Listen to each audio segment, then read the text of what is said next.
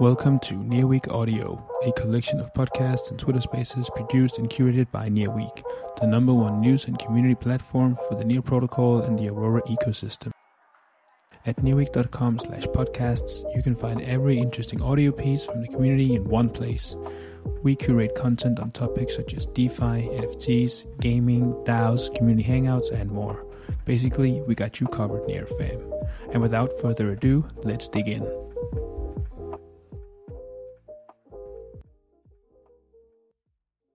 Hi everybody, can someone hear me? Please answer in the chat. Yeah, we can hear you now. Okay, all good. So I think Kate has some problem.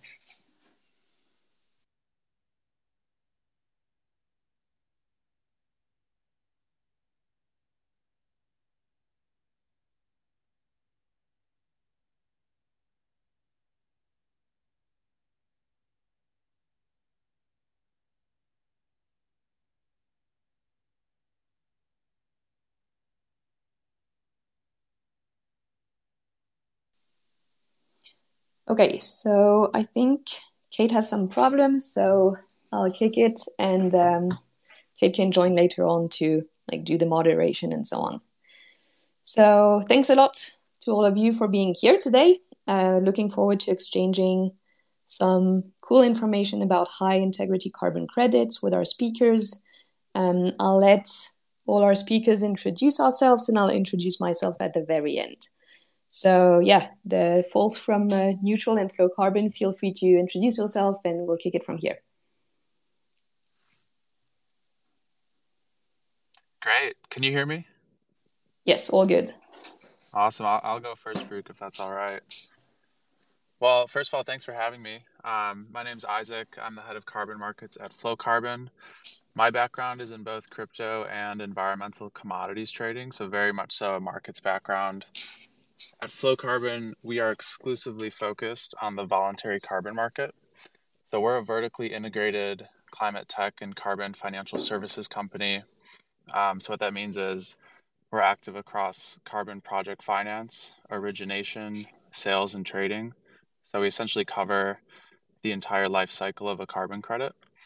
And on the climate tech side, we're building structured finance and distribution products on decentralized blockchains with the goal to funnel all of this capital that's already in the Web3 ecosystem, on chain as we call it, towards high impact carbon projects.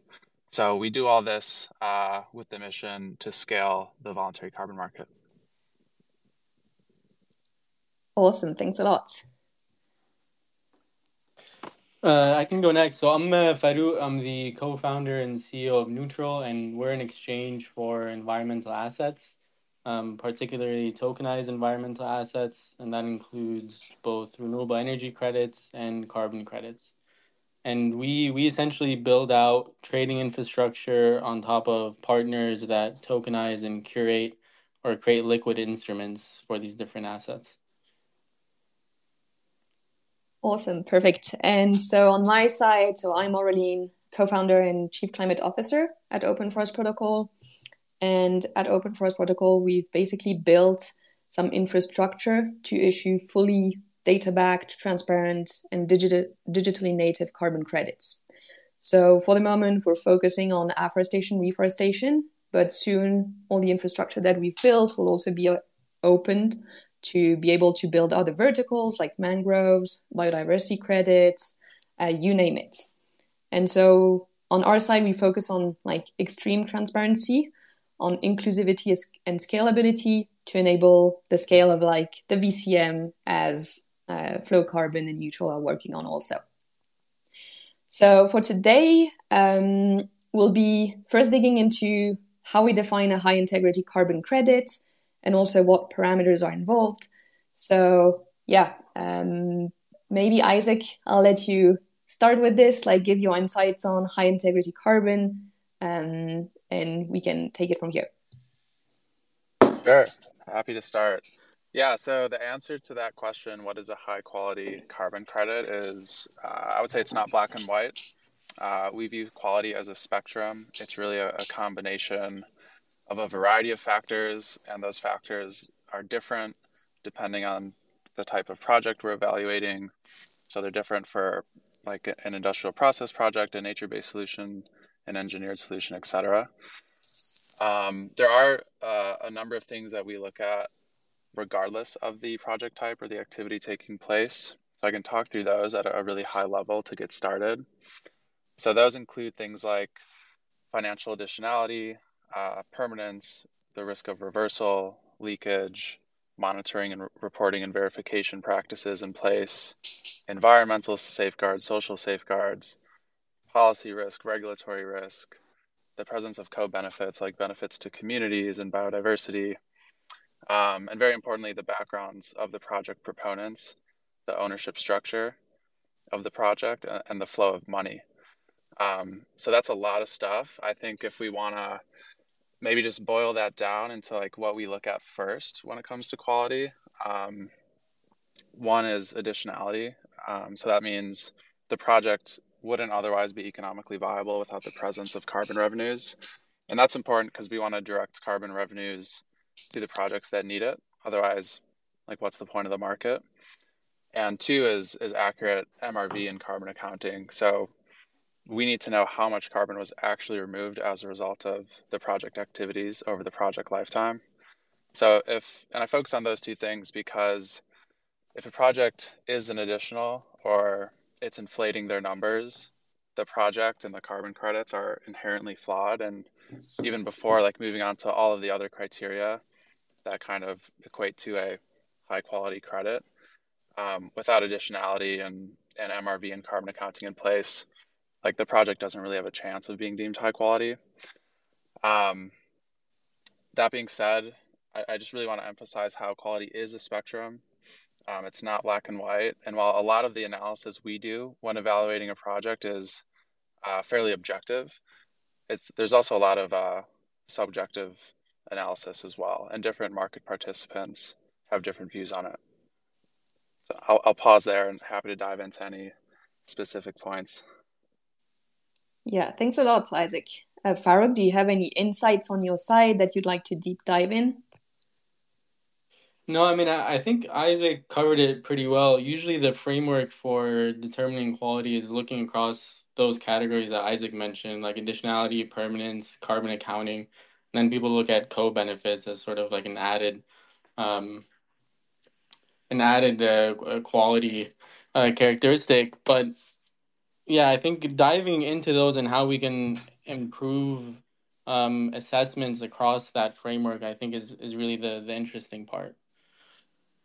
Yeah, definitely. So maybe we could link this to why we're using on our side also blockchain to increase the integrity of carbon credits. I can maybe give a few insights here on our side, and you can also deep dive further. So I think the blockchain infrastructure that we have right now is super important and is super useful because basically the immutability of blockchain, the transparency, the fact that everything is publicly accessible definitely increases the quality of the credits. So right now we're able to typically store all the data that's collected on the ground with the MRV solutions on the blockchain. All this data is visible to the public.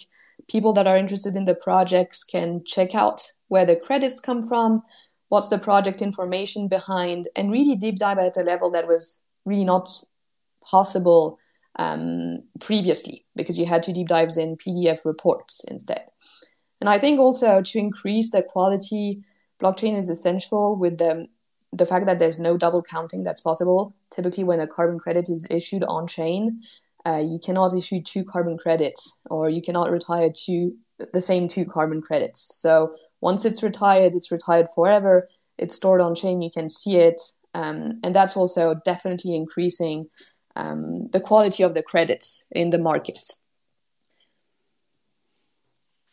Yeah, and I think like so when we do quality assessments, we don't do that internally. We rely on third party, primarily ratings agencies. And something that we struggle with is if we want a project reviewed, it often takes a very long time to get the required data to review a given project. And I think in like the context of quality assessments, having that data on chain allows you to conduct those reviews a lot faster. It's not that they're impossible off chain, because you can still access that data. It's just how readily accessible is that data and how transparent is it. I think that to me, in the context of quality assessment, is the big value add. Yeah, and I'll Yeah, I'll add, I'll add on to that really quickly. I would agree. It is possible to diligence a project today, but it's really, really difficult and like really inconvenient, and it's not conducive to a market that's scalable.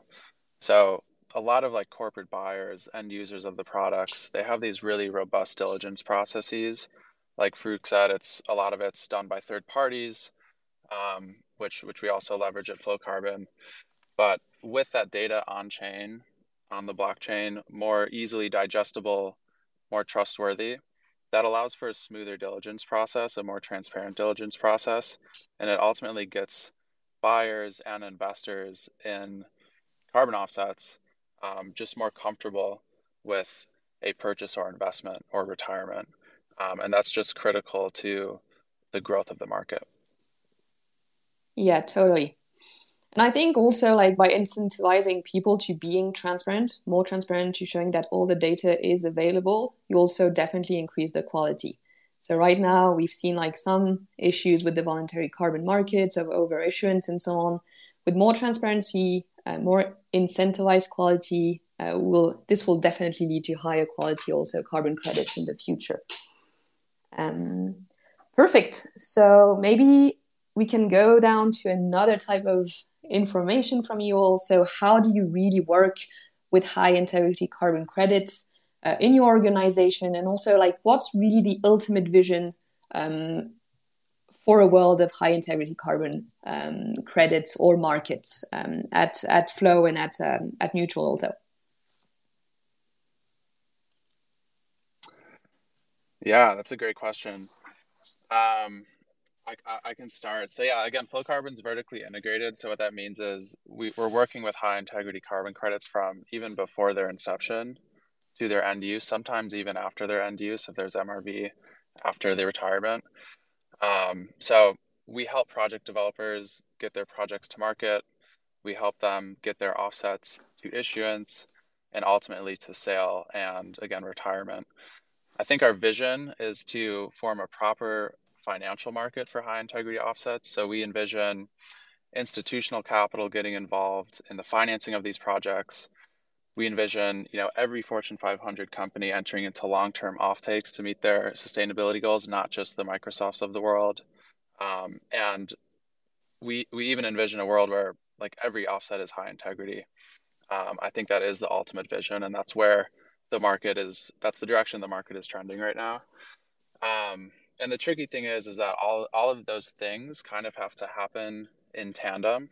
Without high integrity credits and projects, it's really hard to get robust long-term offtakes. Without offtakes, it's really hard to get project financing and vice versa. So it's like kind of the definition of like a chicken egg problem. So our view is we have to do everything in tandem, but it's safe to say that nothing is going to scale, which is again our goal as a company, without that underlying asset being robust, high quality, reputable, etc. Yeah, those are great points. I mean, in the context of neutral, what we think about a lot is how do you embed quality assurance into trading instruments that can be efficiently and easily accessed. And I think that's something that is definitely has been a drag on the market, because if you think of like what is the time required today to acquire a high quality project, it's a really long timeline, right? We're talking weeks to months of due diligence, and then after that OTC acquisition. So when we think about like what is required, and that process and those timelines just are not going to lead to a scalable market. So when we think about quality assurance and efficiency of trade, we always think about how do you embed quality assurance into trading instruments such that someone can interact with one very quickly and know that the underlying assets that they're interacting with are of high quality. And then it becomes a question of what party is determining that quality. and how, like, who are you relying on for that assessment and that quality assurance within a trading instrument? Or like what data points are you relying on? And I think that that's really the tough problem to crack. If you want a scalable market that has that is of integrity. Yeah, definitely. And yeah, maybe I can give you some insights from our vision, like long-term vision at OFP and what we envision also. And it's pretty linked and pretty similar to Flow and Neutral's vision. For us, we definitely need a more liquid and efficient market. The existing market is really siloed, not really efficient. So streamlining the processes, as you were saying, from the pre-financing, financing, creation, registration of the project, and even like the management of the project also until the issuance of the credits. So there are a lot of things where we can also reduce the huge amount of costs that arise in these projects for the moment. We can definitely remove a few barriers to entry. And I think we'll also get to high quality, high integrity projects by including smaller scale project developers. Because right now, most of the carbon projects are massive projects requiring a huge upfront investment. And if we include smaller scale projects, they're faster to develop. Of course, the diligence remains the same in terms of quality, but the amount of investment is lower.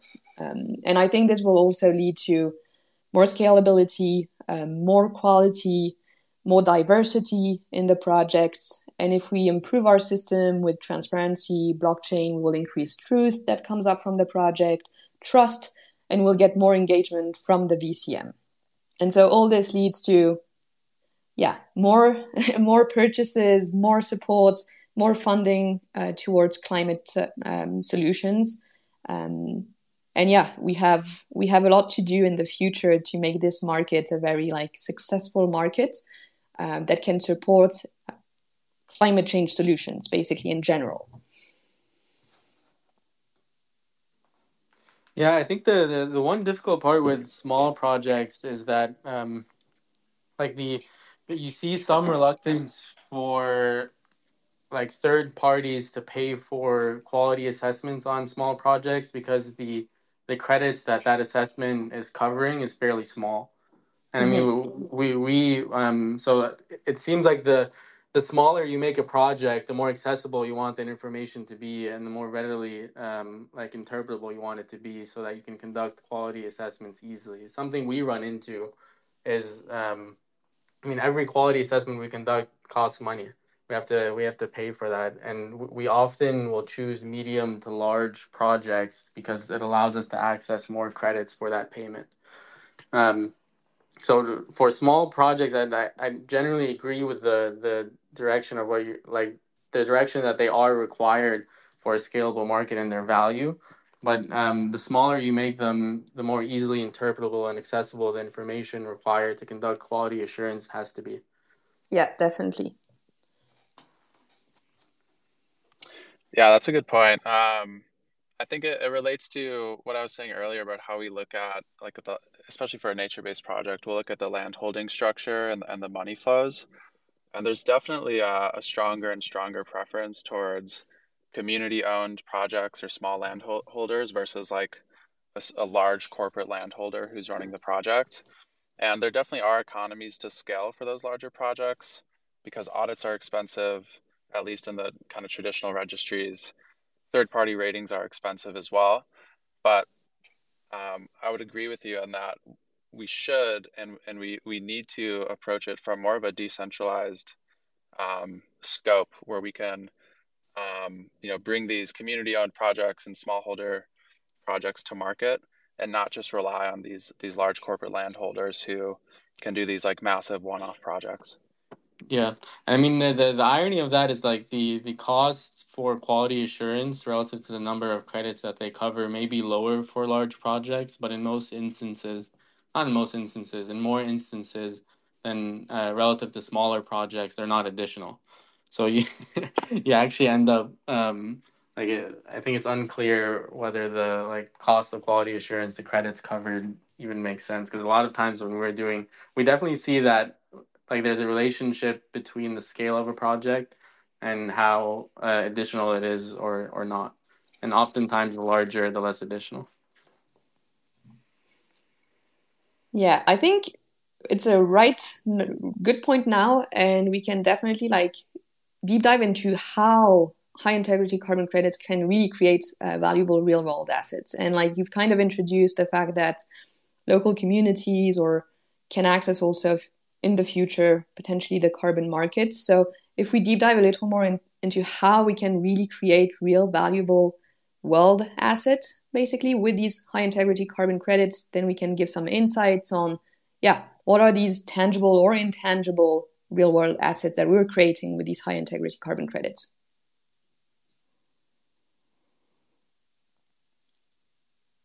And I can start if you want with a few ideas. And then you can pick from my points.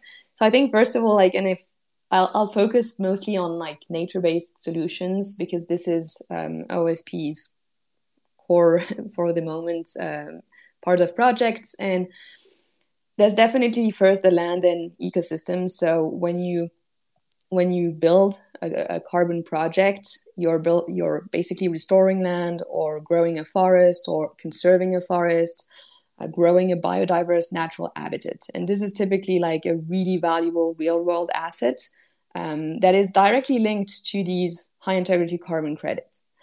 There's also all the physical infrastructure that is linked to the projects. You have, for instance, tree nurseries that you need to build up. Some projects also have schools or like other infrastructure, training centers, for instance, that they built that are really like physical assets that you see in the real world. And then you have all these like kind of intangible assets that come with high integrity carbon projects, like such as social assets with increased incomes. Typically, if you have some kind of income and you're able to also taking into account like local communities, grow a carbon project on, I don't know, 10 hectare, 100 hectare, because you have community land or even more hectares. Potentially you're increasing your income by 30% or more. And this is like crucial in some of the countries in the world, especially in the global south. You're definitely creating new jobs. Like if you take an example, I don't know, of a 300 hectare project, you would be creating about 30 jobs or even more between the people that are planting the trees, the people that are maintaining the forest, the people that are monitoring the forest and managing the entire project as a whole. So it's also cool to really see what's the impact of these carbon credits on our real world and how they're definitely linked. And then you have also assets on the, I would say, the buyer side and the brand side, so the corporates that are buying the offsets. So you have more and more like customers that want corporates and companies to have some kind of environmental or social action. And so by purchasing these high integrity carbon credits, you're basically showing your support towards environmental social action. And you have measurable assets, and you can potentially also increase like your customer loyalty. And this will over time evolve. We have so many like 500 companies that are doing climate and net zero pledges. These are examples of like real world assets that are typically linked with carbon credits. I don't know, Isaac or Farouk, if you have any additional insights. Yeah, I can definitely speak to that because we work with projects similar to you, kind of like at their inception. And a lot of these project owners are small businesses. And coming back to the point on additionality, these small businesses are dependent on carbon revenues. So without carbon offset revenues or maybe the financing up front in exchange for carbon offset revenues in the future, these small businesses will go out of business. That's not just specific for nature-based projects. My experience on that level is more actually on the engineered side. For example, biochar projects.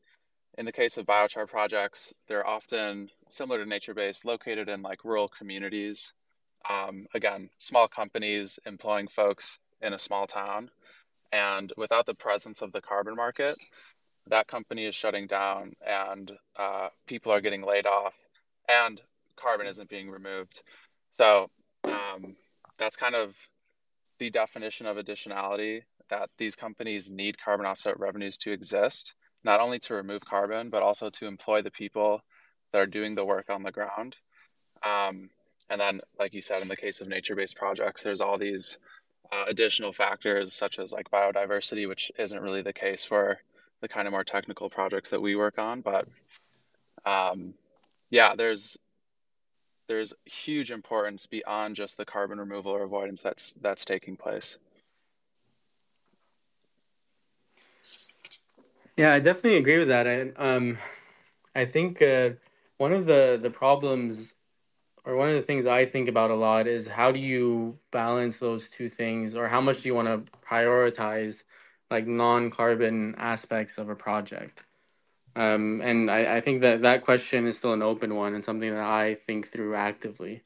Because I mean, sometimes you see projects that are really strong on the co-benefits, but maybe not strong on the carbon component. And then it's always a question of, well, they may be helping the community a lot, but they're not doing their primary like purpose, which is to remove carbon from the atmosphere. And then how do you value those kinds of credits? I think generally it seems to me that like the more non-carbon aspects you wrap into a carbon credit, the more difficult it becomes to assess quality. Just because you have more metrics for that assessment, and then that assessment becomes a little more convoluted. So that's something I think about a lot. I think it's a really tough question of like what should be in carbon markets, what shouldn't, what should we prioritize, and how do we prioritize it relative to the core function of carbon markets, which is to remove carbon. I think that that's really a difficult question. Yeah, Yeah, I would definitely. agree. It's that kind of speaks to the standardization of the market, right? The carbon aspect of a project is very objective. It's very quantifiable. Um, Everything else is super subjective and very qualitative, and it's hard to put that into a number. And that's why we see like different carbon projects. Maybe one carbon project's removing 100,000 tons and they're employing 5 people. Another project's removing 100,000 tons and they're employing 50 people, just as a random example.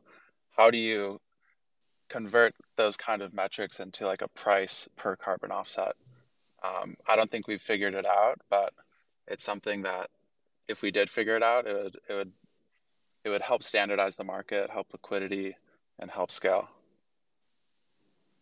Yeah, definitely. And also probably increase also the price for these projects that have more co-benefits. Yeah, for sure. Okay, super cool. I think we can deep dive now into how crypto and blockchain can, yeah, have some impact on the climate. It's a more broader question, but basically why we're all here. OFP, Neutral, and Flow are all based on blockchain infrastructure, and I think it's quite cool to explain why we did this choice and what we see. What are the advantages? What can blockchain provide to the climate community? Farooq, do you want to start? Yeah, sure. I mean, I can talk about this in the context of carbon markets.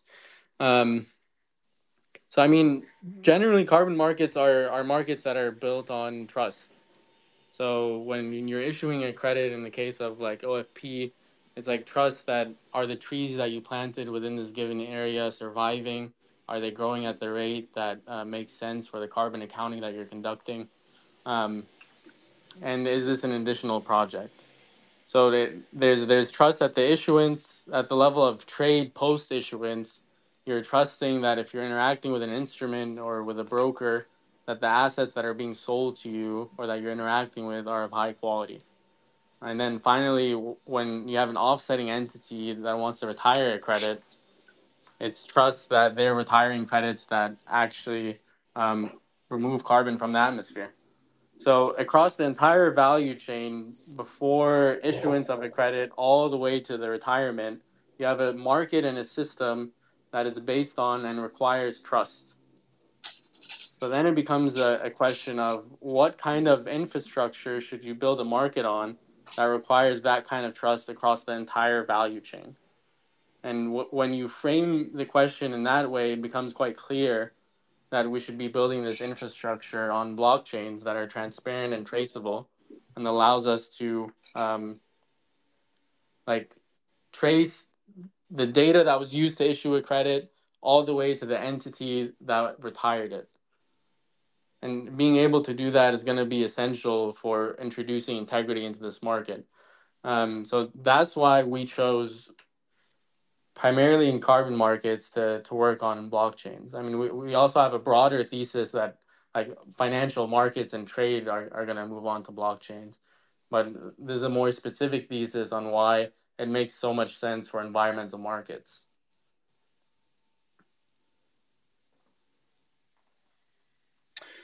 Cool. Yeah, I totally agree. The whole aspects around trust, transparency, ease of transaction, liquidity, etc., are great points. I think maybe an overlooked or underrated aspect of building these markets on chain, in my view, is that it taps into all of this capital that's already there. Like, I don't know how much capital is I don't know the number off the top of my head, but it's hundreds of billions of dollars. The market cap of the voluntary carbon market is like a few $1 billion. So what's really exciting to me is that building these markets on chain democratizes access to the voluntary carbon market. It allows retail to get involved and buy and retire carbon offsets. It allows investors to get involved and maybe they have a mandate in their fund already to deploy their on-chain capital towards real-world assets, and we can help allocate that capital towards impactful carbon projects. So I just think it's really cool that there's this massive amount of money that is kind of just sitting there. And if we can just attract a just small fraction of it to the voluntary carbon market, we're like 100xing the market cap of the market in today's terms, at least. Yeah, one more thing I'll add, which is a little more specific to like improving the efficiency of trade, is that like one of the unsolved problems in carbon markets is creating a liquid instrument that the markets actually want to use. So that's like there have been a few attempts to do this. There was the Geo NGO contracts with Expansive. There was the on-chain attempts to do this, and most of them had initial success and then kind of tampered out due to just some incentive mechanisms and arbitrage opportunities that led to the degradation of the underlying assets. And I think a really interesting opportunity is experimenting and trying out new approaches to the creation of liquid instruments that make sense and are tailored for carbon markets. And if you look at just general on-chain activity, you see these cycles of creative destruction where you get robust financial markets through experimentation. And I think applying that approach to carbon markets and the unsolved problem of liquidity could be really interesting. Yeah, definitely, Farouk. Totally agree. Maybe also from my side, I think we're super lucky to be able to have some new technology that is available for us to innovate, because we've got remote sensing, we've got blockchain, and this is also a way to have like a blank sheet and just be able to kind of reinvent how capital can flow to climate projects and how we can more transparently and more openly measure impact. And so this will also help scale the supply of carbon credits in the future. And honestly, right now, like the market is expected to reach like 10 billion to 40 billion by 2030. And we don't have enough supply with the existing systems. So we need to increase the capital flows to climate projects if we want to face the demand and be able to like answer to this demand. And so I think like blockchain has this capacity with its transparency, with its immutability, and so on, and with all the other advantages of having native digital assets on chain, of being able to scale the supply and match the demand for future offsetting or trading of these assets in the future. Yeah, I would agree. I'll comment on the demand aspects. I think it's critical to increase high quality supply. It's also critical to increase demand and make sure there's actual buy-in. And I think in order to do that, we need end users and big corporate emitters to get on board. We need policy and legislation to get on board. And I think it's safe to say in order to do that, we need to eliminate the perceived risks of using carbon offsets as part of a company's broader sustainability diet. Regardless of a company's intentions and how good they might be, their use of carbon offsets as part of their sustainability goals cannot put them at risk of greenwashing accusations. They can't result in bad press and potentially damage their reputations.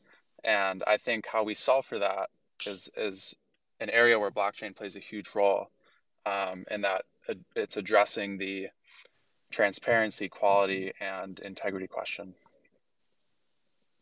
Yeah, totally. And I think maybe also a little teaser, talking about blockchain and the adoption of blockchain for carbon credits. Like, I don't know if you know it, but Bhutan has already integrated its carbon registry on a blockchain, so using a World Bank-backed system. So people and countries are even moving like fast towards issuing credits or registering credits on blockchain. So this adoption is it's just starting, and it will just grow over time also.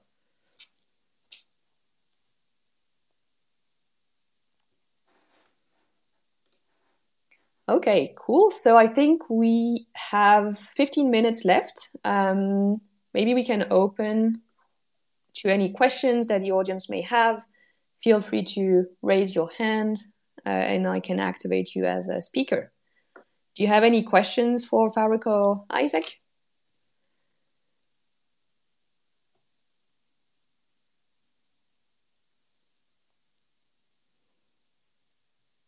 Or Isaac and Faruk, you can also like add any comments that you may have or any insights that you would still want to share with everybody.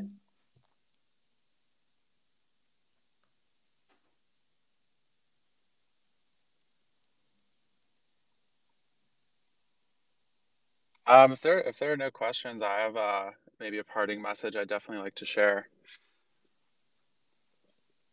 Um, yeah, I guess a lot of folks on this Twitter Spaces are curious in the carbon markets and maybe active in the crypto markets already. I would just highly advocate for like getting involved in the space. If you're a company, start to understand your environmental impact and start to do something about it. If you've got some investment capital laying around, explore how you can maybe deploy that in the ecosystem and earn a return while supporting a carbon project. If you're not sure what to do with your career, like go work at a climate company, apply your crypto knowledge to the space. It's a really fun, exciting industry to be a part of. And I strongly believe that we need more top talent in the space. So my message would just be to get busy, learn, work, get involved in the space. And there's a lot of ways you can do that. Yeah, thanks, Isaac. And this space is also very collaborative, which is super cool because we're all working towards a common goal. And the crypto space or the blockchain space is very open and collaborative. So it's a really good space to be in, climate and blockchain. 100%. Yep.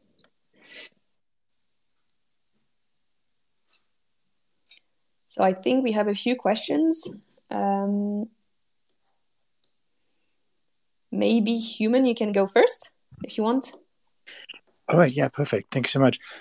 First of all, thank you so much for doing this space. It's really, really good to have a space with Flowcarbon and Open Forest Protocol. As you said, it's honestly, it's sometimes it's astonishing how collaborative it can be, but obviously that's the potential of what I wanted to ask, not really knowing that much about the carbon market, is about making carbon credits more accessible, essentially, because I don't know how much of this is like true or is current, but what I've heard at least is to go anywhere near a carbon credit that's verified with a Vera standard or the gold standard, or maybe those are the same. I don't know. It's like at least $100,000. And so my question would be, what do you think, or maybe have there been more Web3 native MRV things that lead to the same verification standard that's also compliant with regulation when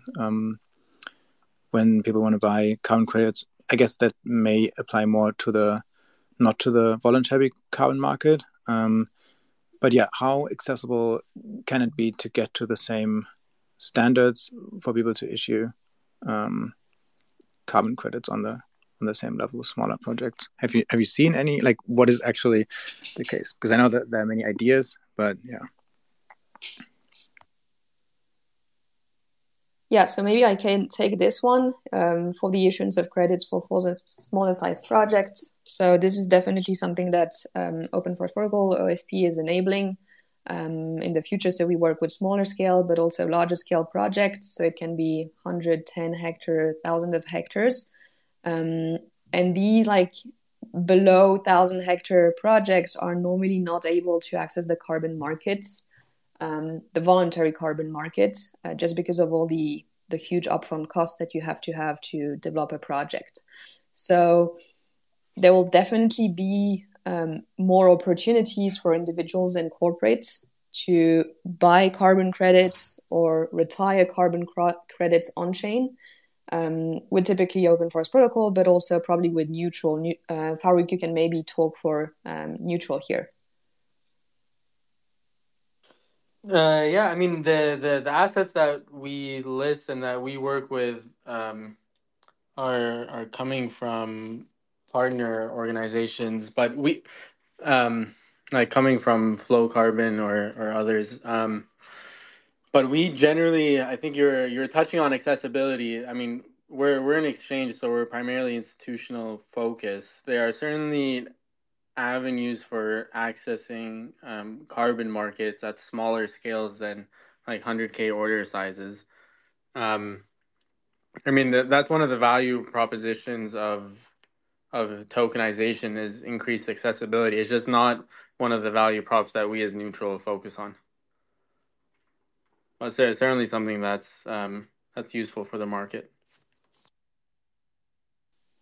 Yeah, definitely. And there are other also organizations that are doing, like where you have marketplaces where as an individual you could purchase carbon offsets, on-chain carbon offsets also.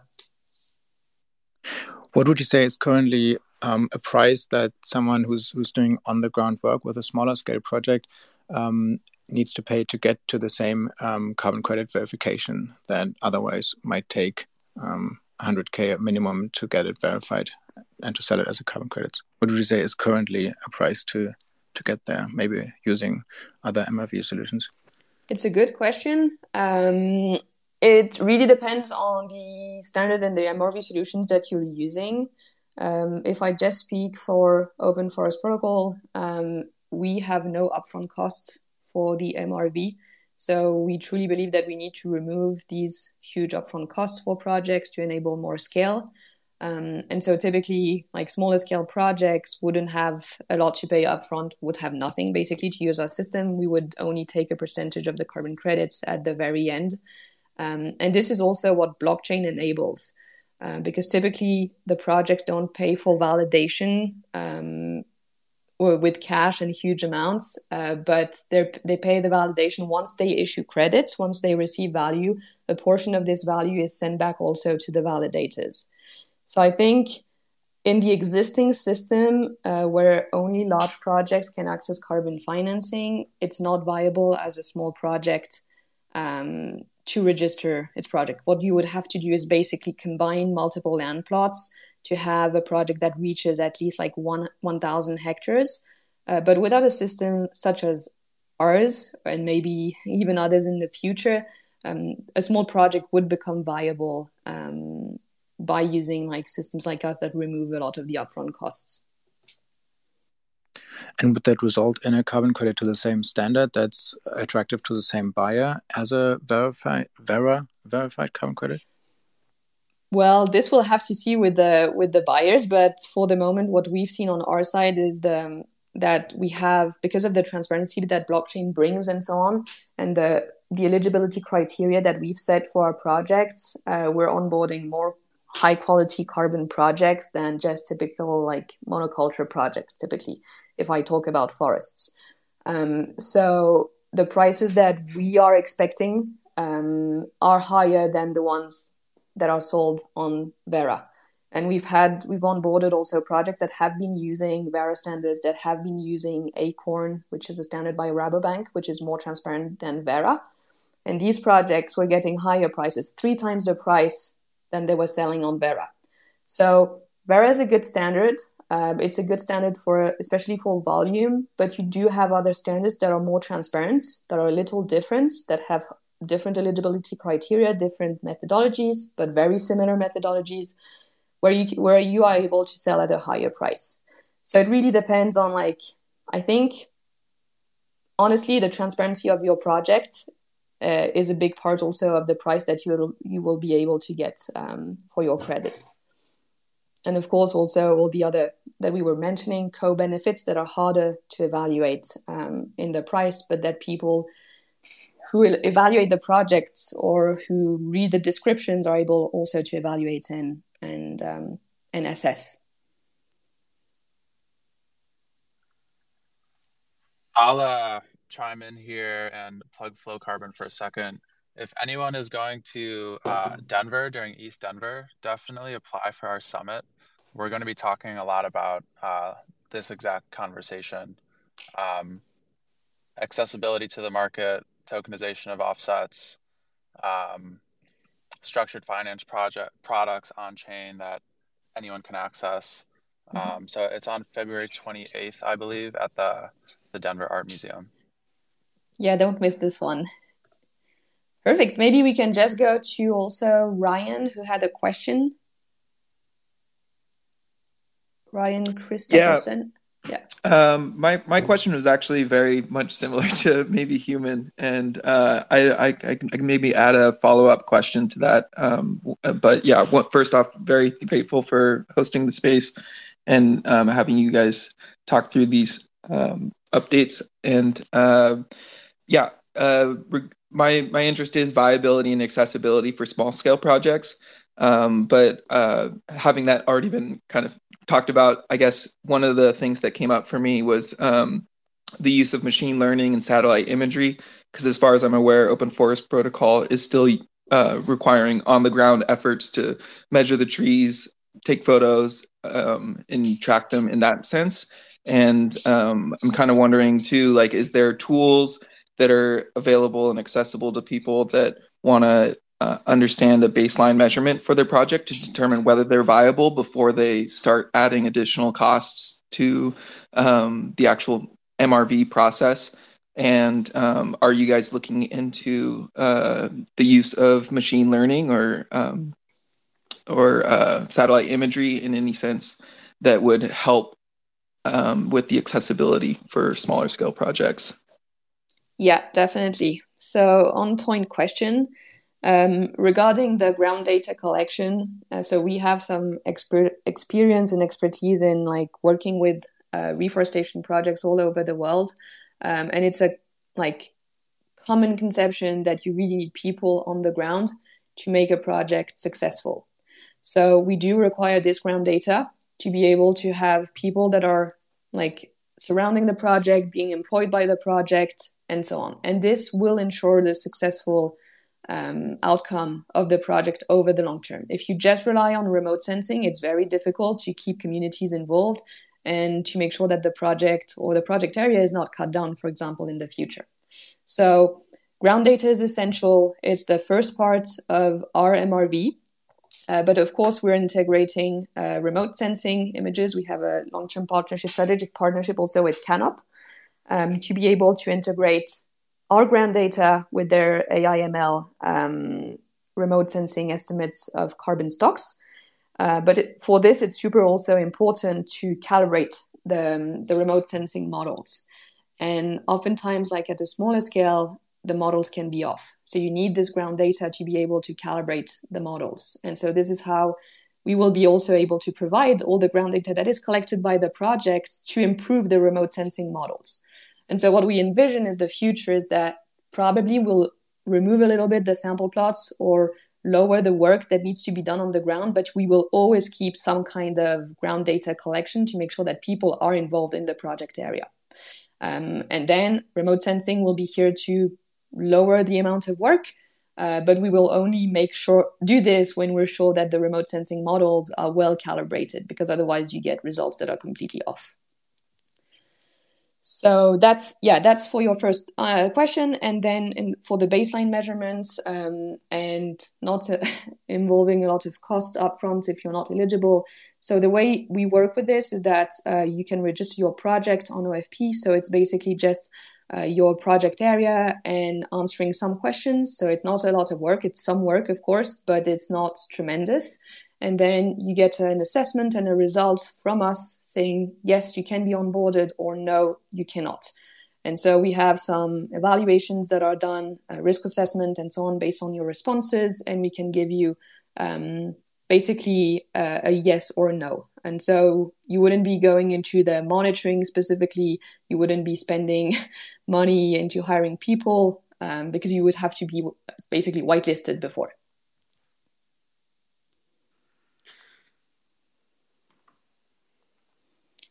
Perfect. I want to jump in here. I have to hop to another call, but I just wanted to say thanks a lot for hosting the space. Had a great time and hope everyone has a good day. Thanks a lot, Farouk, for everything and for being here with us. Bye, everyone. Bye. So we just had maybe a last question from Ed Bourgeois or Misha. Oh, Misha, we went through. No, Misha. Misha first, if you want. Sure. Can you guys hear me? Yes, all good. Great. Greetings from Kenya. I'm the co-founder of Iroquois Analytics, and I have a great use case for you guys. We have developed, or in the process of developing, an ARR project in Southeast Cameroon, 5,000 hectares of severely degraded tropical land. And we've kind of scoped everything out. We've got a basket of 15 native species that we're going to be planting. We've done FPIC with the 65 communities within the communal forests. We've got, all the ducks are kind of lined up in a row.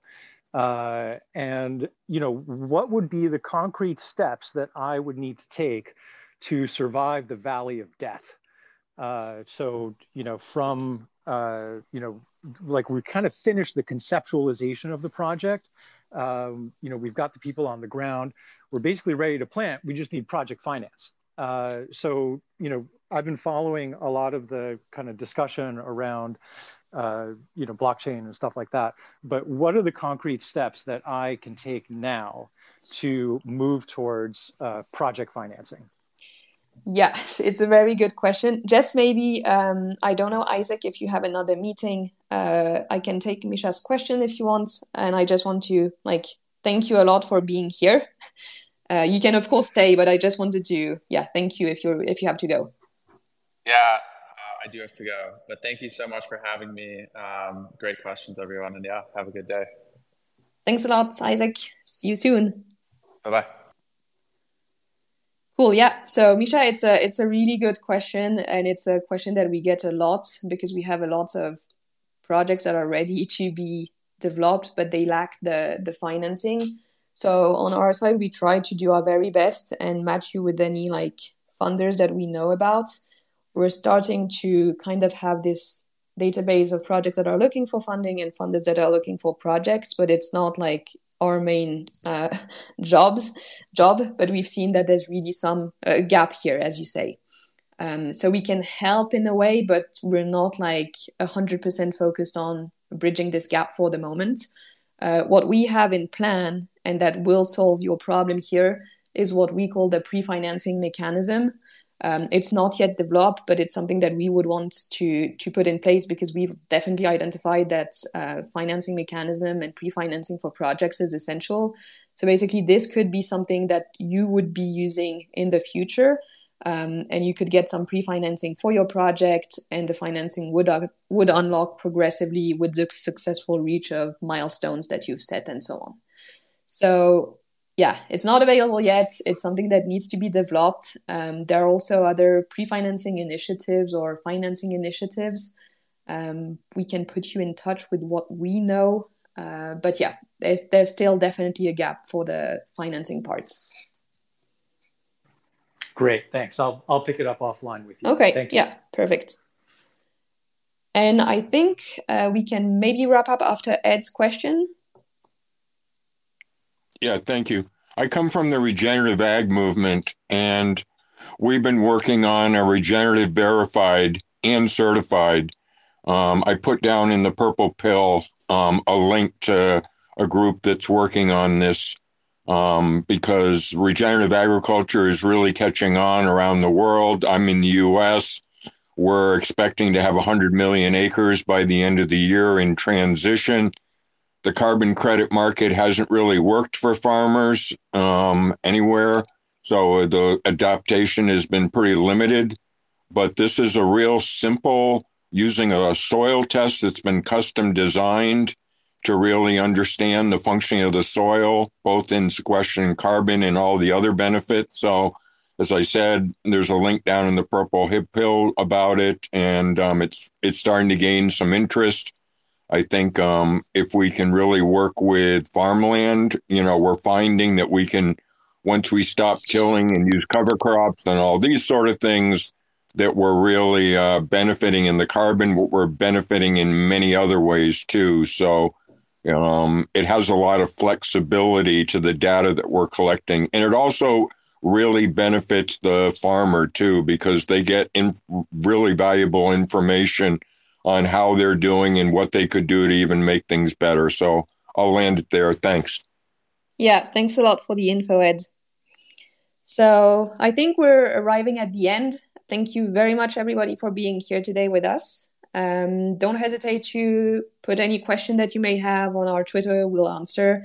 And looking forward to the next Twitter Spaces. We will keep you posted on our Twitter. And have a very good day, everybody.